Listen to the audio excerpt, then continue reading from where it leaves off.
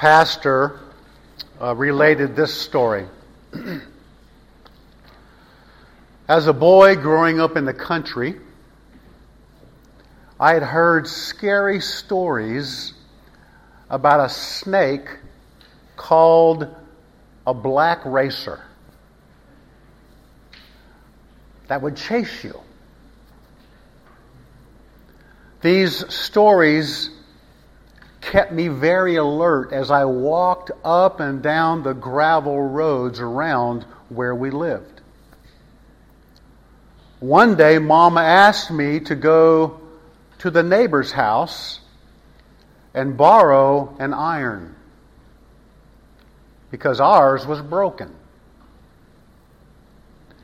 I started up the road with a watchful eye on each side of the road where its weeds had grown up along the way.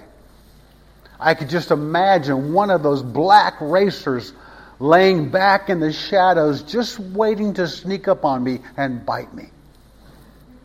I borrowed the iron and started back down the road toward home when I sensed something was following me. I looked over my shoulder, and sure enough, there in the road behind me was a black snake raising up to bite me. I took off with all the speed I could muster. I ran to the house, almost unable to breathe. And when I looked over my shoulder, there to my amazement was the iron cord dangling on the ground behind me. I had almost killed myself running from an iron cord. That's funny, isn't it? You know, sometimes we fear things simply because we don't see them as we should. We don't see them for what they really are.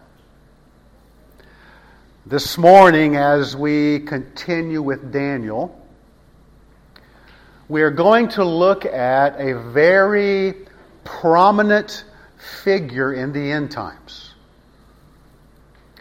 A figure who seems very fearsome. And yet, when seen from the right perspective, from a heavenly perspective, from our future perspective, we need not fear him at all. Last week, and I already apologized to you this morning, we looked at 135 very detailed and accurate prophecies from Daniel 11, which were all future to Daniel. All of them. They were all future to Daniel, but from our perspective, they have all come and gone and are confirmed by history. Now, when we left off last week, Antiochus Epiphanes, the king of the north from Syria, invaded Egypt to the south. Epiphanes, with his mighty army, made their way down to Alexandria, Egypt. I almost said Virginia. Alexandria is funny. Alexandria, Egypt. But it was there he was confronted by the Romans and given an ultimatum by the Roman Senate. Turn back and keep the peace, or you will face the might of Rome. Well, if you remember, Epiphanes turned back. And as he made his way back north through Israel, in his humiliation, he vented his fury on the Jews. In 168 BC, Epiphanes slaughtered thousands of them.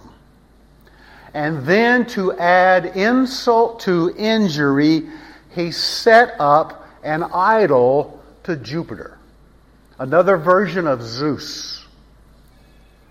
In the temple of Jerusalem, he sacrificed a pig on the altar, and he sprinkled its blood all over the sanctuary. The Jewish temple was desecrated. Regular sacrifices ceased, and the temple was left desolate for years. Daniel refers to this as the abomination of desolation. Or, depending on your translation, the abomination that causes desolation.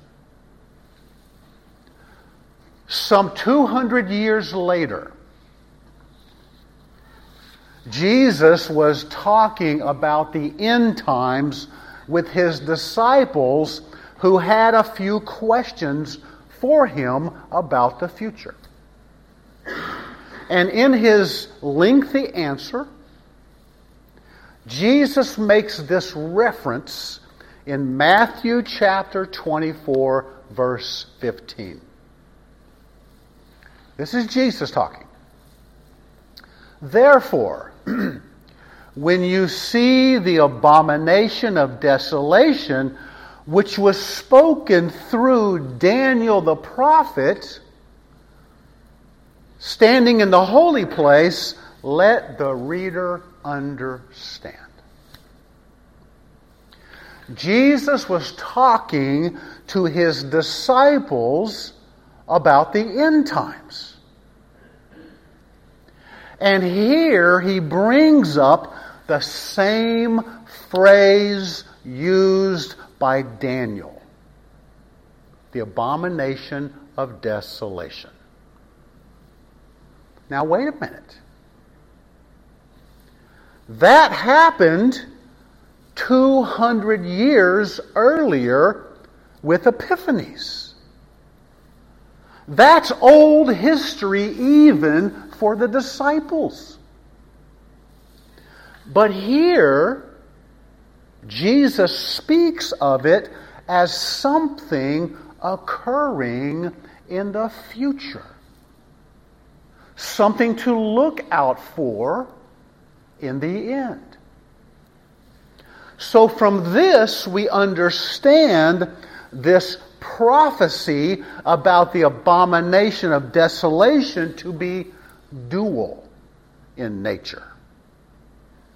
It was partially fulfilled by Epiphanies, but later it will be completely fulfilled by someone who is still yet to come. The someone who is the focus, our focus, for this morning. We are still in the same chapter. Daniel chapter 11. And we're going to pick up with a shift. A shift in prophecy. And let me explain why I say this. When we left off last week, Daniel mentioned the phrase, the end time. And we will see that phrase again. The end time.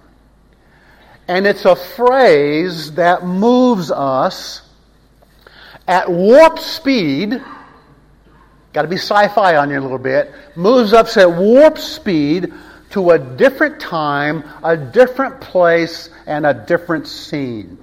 Moving us from epiphanies in the past, leapfrogging, good word, leapfrogging over the church age, because this is about the Jews, and then landing us right smack dab in the middle of the tribulation period. I also believe this is a shift in prophecy because from here on out, the following passages do not line up with fulfilled history. And therefore, we must conclude that we will be looking at what still remains to be unfulfilled. It's still in the future. So if you have your Bible, let's get back to Daniel chapter 11. And before we begin, just to get us in the right frame of mind, these unfulfilled prophecies that we're going to look at come on the heels of 135 detailed prophecies that have already been confirmed as accurate in history. I just want to throw that out there to you. And with that said, we are told this in verse 36. Then the king will do as he pleases, and he will exalt and magnify himself above every god, and will speak monstrous things against the God of gods. And he will prosper until the indignation is finished. For that which is decreed will be done.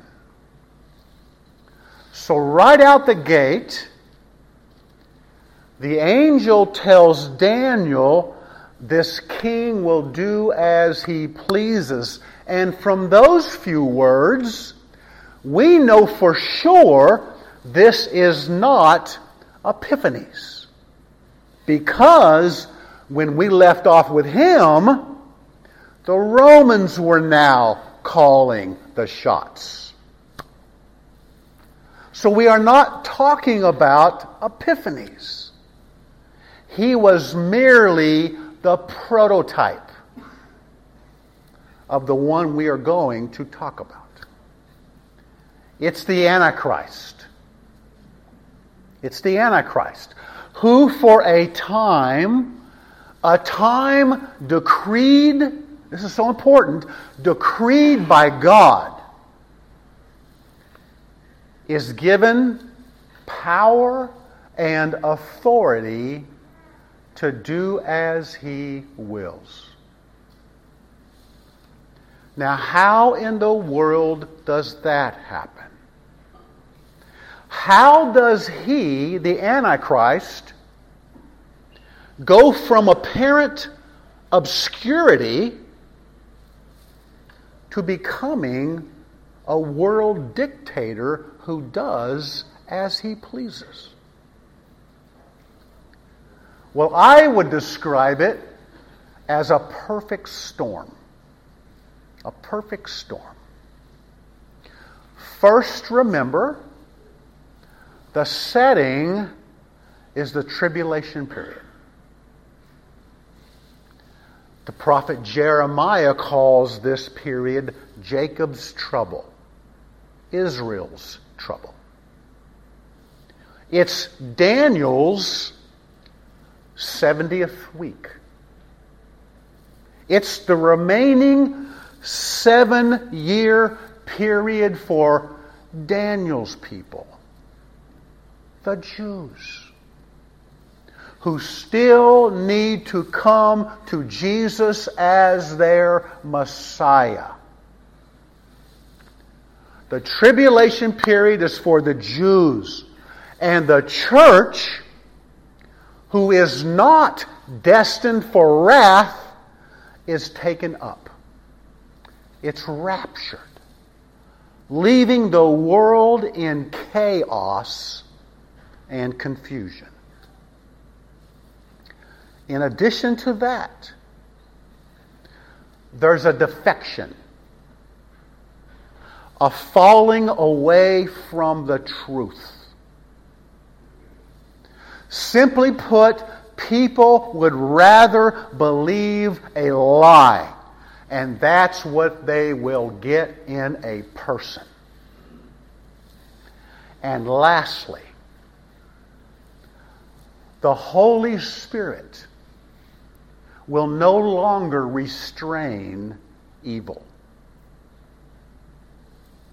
Yes, these forces are clearly at work now, but there will come a time when that restraint is removed. And deception and wickedness will rise to a whole new level, if you can imagine that. And when put all together, it creates an ideal environment for the Antichrist to make his deceptive move onto the world's stage. Look at Revelation chapter 6, verse 2. Should be on the board behind me. It's John talking. I looked, and behold, a white horse. And he who sat on it had a bow, and a crown was given to him. And he went out conquering and to conquer. When the Apostle John saw the first seal broken by the Lord in his vision, the first thing to get his attention is this rider on a white horse. Now, if our biblical interpretation came from old Western movies, then this would be one of the good guys. Because we know only good guys ride white horses. In fact, even Jesus, at his second coming, rides a white horse. But this isn't Jesus. He just wants to look like him. This rider on the white horse had a bow. And a victor's crown was given to him, for he had the authority to repeatedly conquer. He had a bow. But there's no mention of arrows, which suggests he didn't have to go to war. He carried a bow, but he didn't have to use it. It's a peaceful conquering. That's how the Antichrist starts his career of deception. As a peacemaker, he emerges out of a coalition of 10 nations representing the revived Roman Empire. And if you remember back to Daniel chapter 9, it's the Antichrist who brings about a 7-year peace treaty between Israel and her neighbors, which triggers the tribulation period.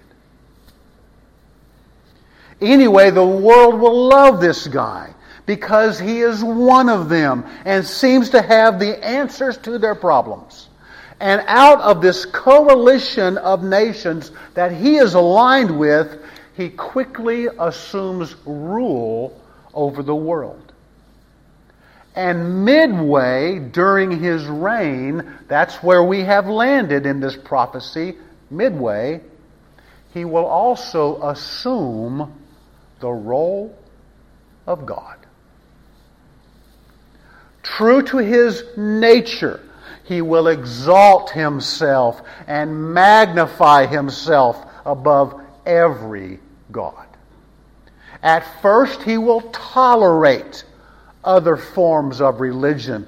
But in the middle of the tribulation period, he comes to Jerusalem. He breaks the treaty with Israel. He kills the 2 prophets of God outside the city. And then he goes in the temple and proclaims himself to be the sole object of worship, thereby becoming the abomination of desolation personified.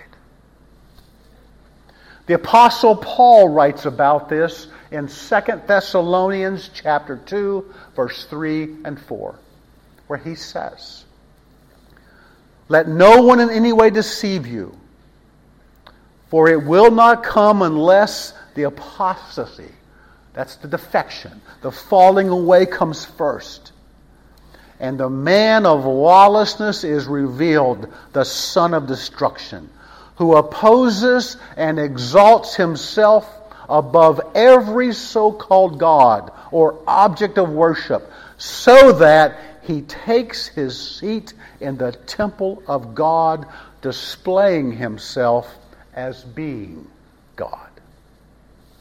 This describes the very nature of the Antichrist.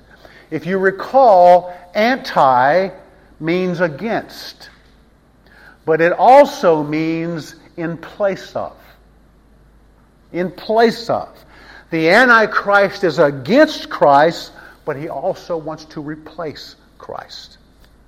And this he will do until the indignation is finished, until the outpouring of God's wrath is completed at the end of the tribulation period. And make no mistake, God is still in control, as he decreed. He will accomplish his purposes, no matter what happens. Now, in keeping with his blasphemous character, we are told this about the Antichrist, beginning in verse 37.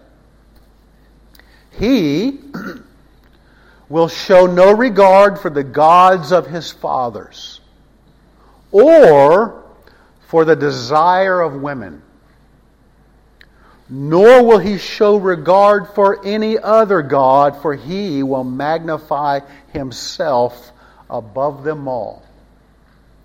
But instead he will honor a god of fortresses, a god whom his fathers did not know.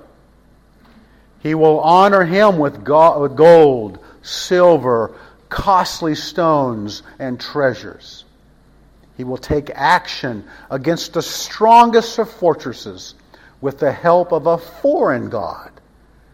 He will give great honor to those who acknowledge him, and will cause them to rule over many, and will parcel out land for a price. We are told the Antichrist will show no regard for the gods of his fathers. And just so you know, the Hebrew word here for gods is Elohim, which is a general name for God, a common name, applying to the one true God, but also applying to false gods, any god. Okay? So what does this mean? As you might imagine, this is open to several interpretations, but I think it means the Antichrist will reject his spiritual heritage, whatever that might be. I believe the Antichrist will enter this world just like any one of us. And growing up, he will have some type of religious upbringing. But at some defining point in his life, for whatever reason, he rejects the religion by his parents, of his parents. He sells his soul to the devil, so to speak. And he's possessed by a very powerful demon. That's what I think. The angel goes on to say that he will show no regard for the desire of women, which is another phrase open to a lot of interpretation. Some quickly jump on this and suggest this means the Antichrist will be homosexual. Or at the very least, have a negative view towards traditional loving relationships. Now, this could very well be the case, but I don't think that's what's being said here. Because we're told it's the desire of women, not the desire for women. See the difference? The desire of women. Others suggest, and this is kind of where I tend to lean, this is a reference to the desire of Jewish women to give birth to the Messiah. That was their great hope and desire as mothers, to give birth to the Messiah. And taking that thought just a little further, this could be seen as a rejection of that hope. In all honesty, I will tell you, I'm not entirely sure what to make of that. Maybe it is a reference to his perversion towards natural relationships. That could be the case. I wouldn't be surprised. But this rejection by the Antichrist could also, when taken together, could be seen as a rejection of the gods of the past and also a rejection of the Son of God who is still yet to come. Just a thought. So the Antichrist will magnify himself above them all. That's a rejection of the one true God as well as all false gods. He's to be the object of worship. And when it comes to his own devotion, a devotion other than himself, we are told he is devoted to the God of fortresses. Meaning, he worships power. Power. Human power. Materialistic power. The power to make war. The power to make war. And everything that his fathers gave in the past to honor their gods, things of value, things that were treasured, the Antichrist will take them to build his war machine. He's devoted to power. We are told the Antichrist will attack the mightiest fortresses with the help of a foreign god. A god whom his fathers did not know, which may be another way of saying what the Apostle John later said in Revelation 13. That the power behind the Antichrist is none other than Satan. He is that foreign god. So the Antichrist assumes rule over the world. He assumes the role of God. But not everybody is on board. And all hell breaks loose. Which is kind of comical. All hell breaks loose. Even hell can't get on the same page. And things begin to crumble. Let's continue with verse 40. At the end time, the king of the south will collide with him, and the king of the north will storm against him with chariots, with horsemen, and with many ships. And just to stop there real quick, he's using terminology that people would understand in those days. He can't say fighter jets, okay? So chariots and horsemen and many ships. He will also enter countries, overthrow them, and pass through. He will also enter the beautiful land, and many countries will fall. But these will be rescued out of his hand. Edom, Moab, and the foremost sons of Ammon. Then he will stretch out his hand against other countries, and the land of Egypt will not escape. But he will gain control over the hidden treasures of gold and silver, and over all the precious things of Egypt. And Libyans and Ethiopians will follow at his heels. At the end time, there's that phrase again. At the end time, in the last days, the king of the south and the king of the north will come against the Antichrist. And it seems by invading the Middle East, possibly Israel. Now, if you remember from last week, the south was identified as Egypt. Remember that? Was Egypt. And the north was identified as Syria. In this passage, we are not told if these are the same two nations that are involved here.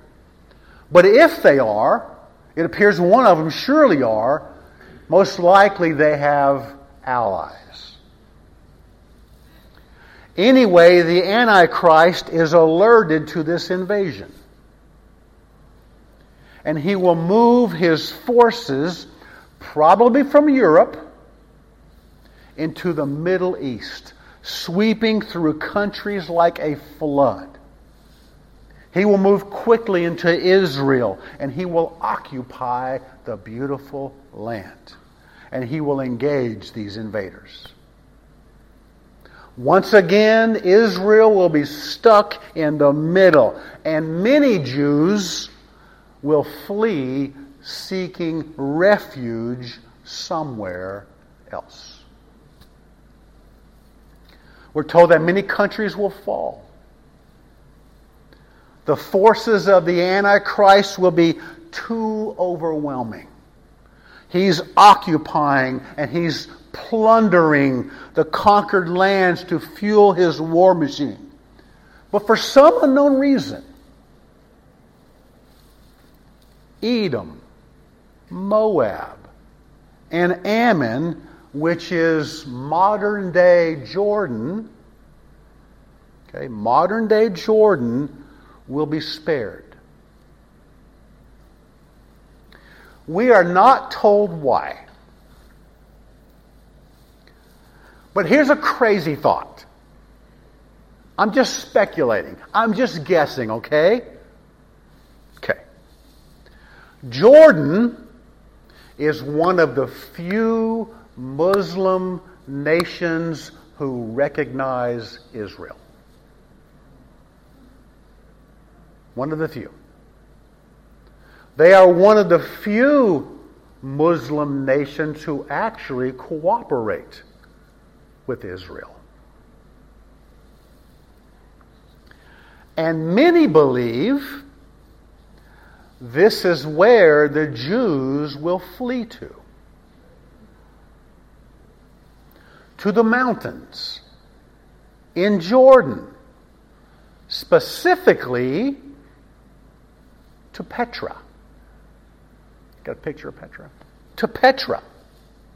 to the place where some believe God's people will find their refuge during this period. There are actually some people, as far as I've read, who've actually created storehouses for the Jews in Petra, stockpiling supplies in Petra for the Jews.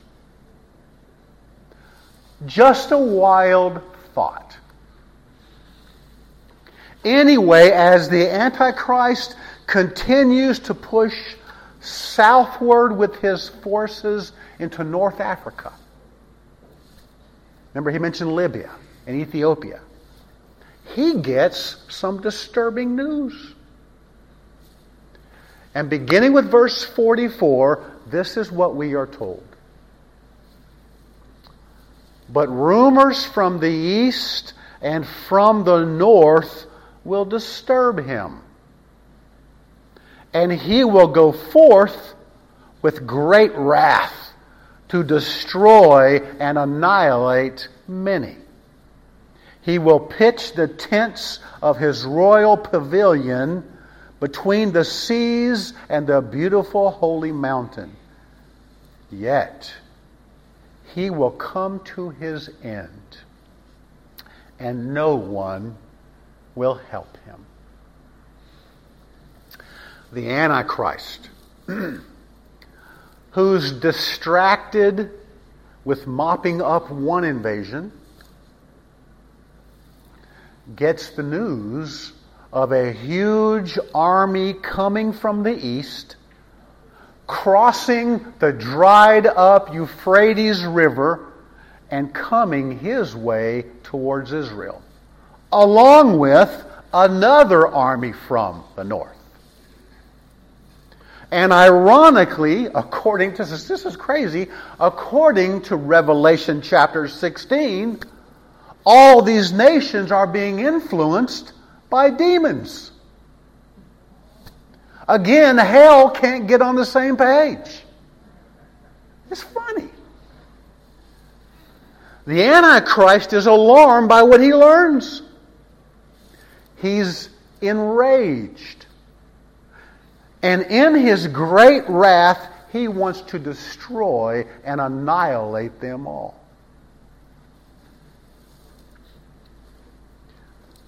All of which sets us up for the last great battle. The Antichrist makes his command post between the seas and a beautiful holy mountain. This is a reference to the valley between the Mediterranean Sea and the Dead Sea and or the Sea of Galilee and north of Mount Zion, called Megiddo. Megiddo. It's the valley of Megiddo. In Hebrew, a place called Armageddon. This is a place where the nations of the world will gather their armies. And once they are gathered, then out of nowhere, Jesus crashes the party. The Apostle John describes it this way in Revelation chapter 19, beginning with verse 11. This is John speaking. And I saw heaven opened, and behold, a white horse. And he who sat on it is called Faithful and True. And in righteousness he judges and wages war. His eyes are like flame of fire, and on his head are many diadems. And he has a name written on him which no one knows except himself. He is clothed with a robe dipped in blood, and his name is called the Word of God. And the armies which are in heaven clothed in fine linen, white and clean, were following him on white horses. From his mouth comes a sharp sword, so that with it he may strike down the nations. And he will rule them with a rod of iron, and he treads the winepress of the fierce wrath of God the Almighty. And on his robe and on his thigh he has a name written, King of Kings and Lord of Lords. The host of heaven, and that includes those of us who know Jesus Christ, show up for this great battle led by the Lord Jesus Christ himself. It's his second coming. The Antichrist is seized by the Lord and thrown alive into the lake of fire. His reign comes to an end, and there is no one left to help him, because the false prophet, his right-hand man, will be tossed into the lake of fire with him. Then after those two are out of the way, the rest on the battlefield who remain will fall to the ground by the Lord's spoken word. Just like that. I want to conclude by using a verse from a hymn called Almighty Fortress is Our God. And it reads like this. And though this world with devils filled should threaten to undo us, we will not fear. For God hath willed his truth to triumph through us. The prince of darkness grim, we tremble not for him. His rage we can endure, for lo, his doom is sure. One little word shall fell him. I love that. Let us pray. Father, I thank you for your word. I thank you for the truth of it. It's always true.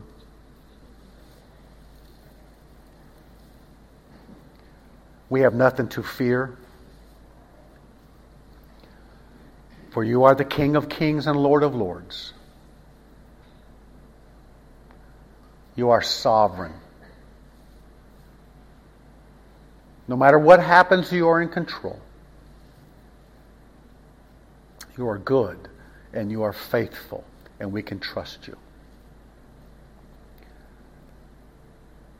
Father, I pray that you would keep our eyes towards heaven.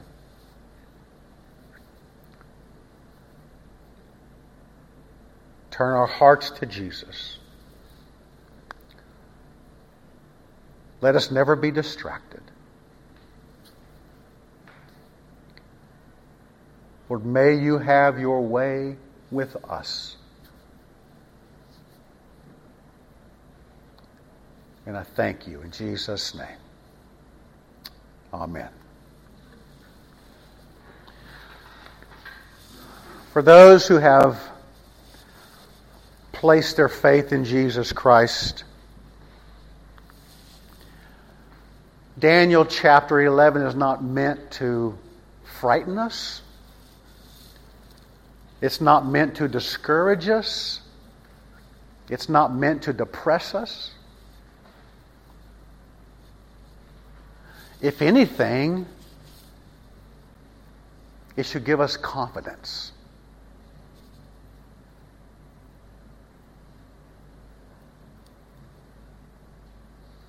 No matter the king or kingdom,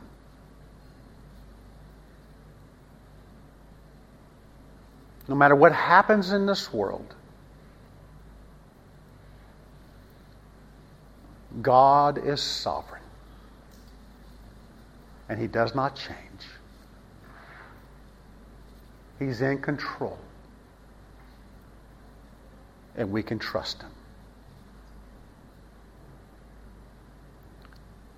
Several times He made mention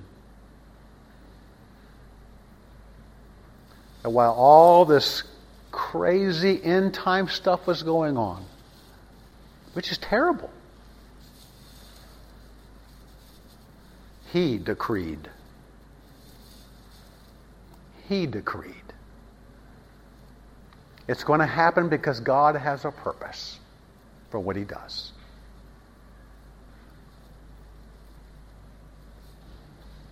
It's going to be a terrible time for those who do not know Jesus Christ as their Lord and Savior.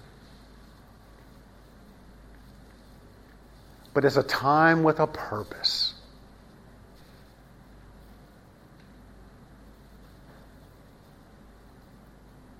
It's a time with a purpose to bring the Jews to their Messiah once and for all.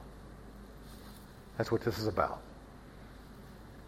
So I have confidence that God is in control, no matter what happens in our life. He's in control. But not only that, I have confidence in His Word. It's infallible. It is true. Last week we went through 135 very detailed prophecies. The Bible critics hate Daniel chapter 11. They hate it with a passion because it is so detailed and so accurate. They suggest it was written hundreds of years later, after the fact. That's the only way they can explain it. Poppycock.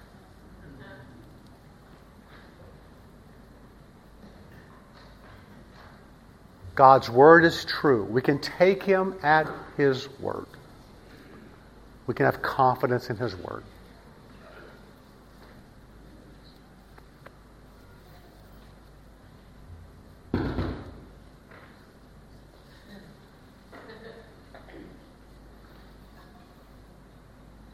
The Bible is clear.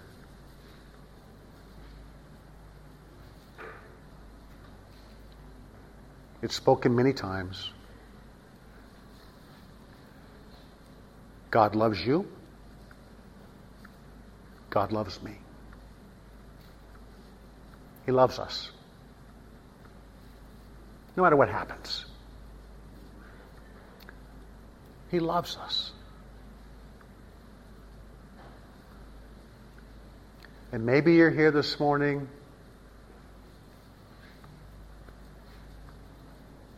and you have not experienced that love. No matter who you are, God loves you. And He proved it. Historically proven. He sent His Son to a cross to die for your sin and my sin. That's how much He loves us. The Bible says, even though we were still yet sinners, even though we were His enemies, even though we wanted nothing to do with Him, I'm going to live my life the way I want to live my life, do what I want to do with whom I want to do it. In spite of that, God loves us.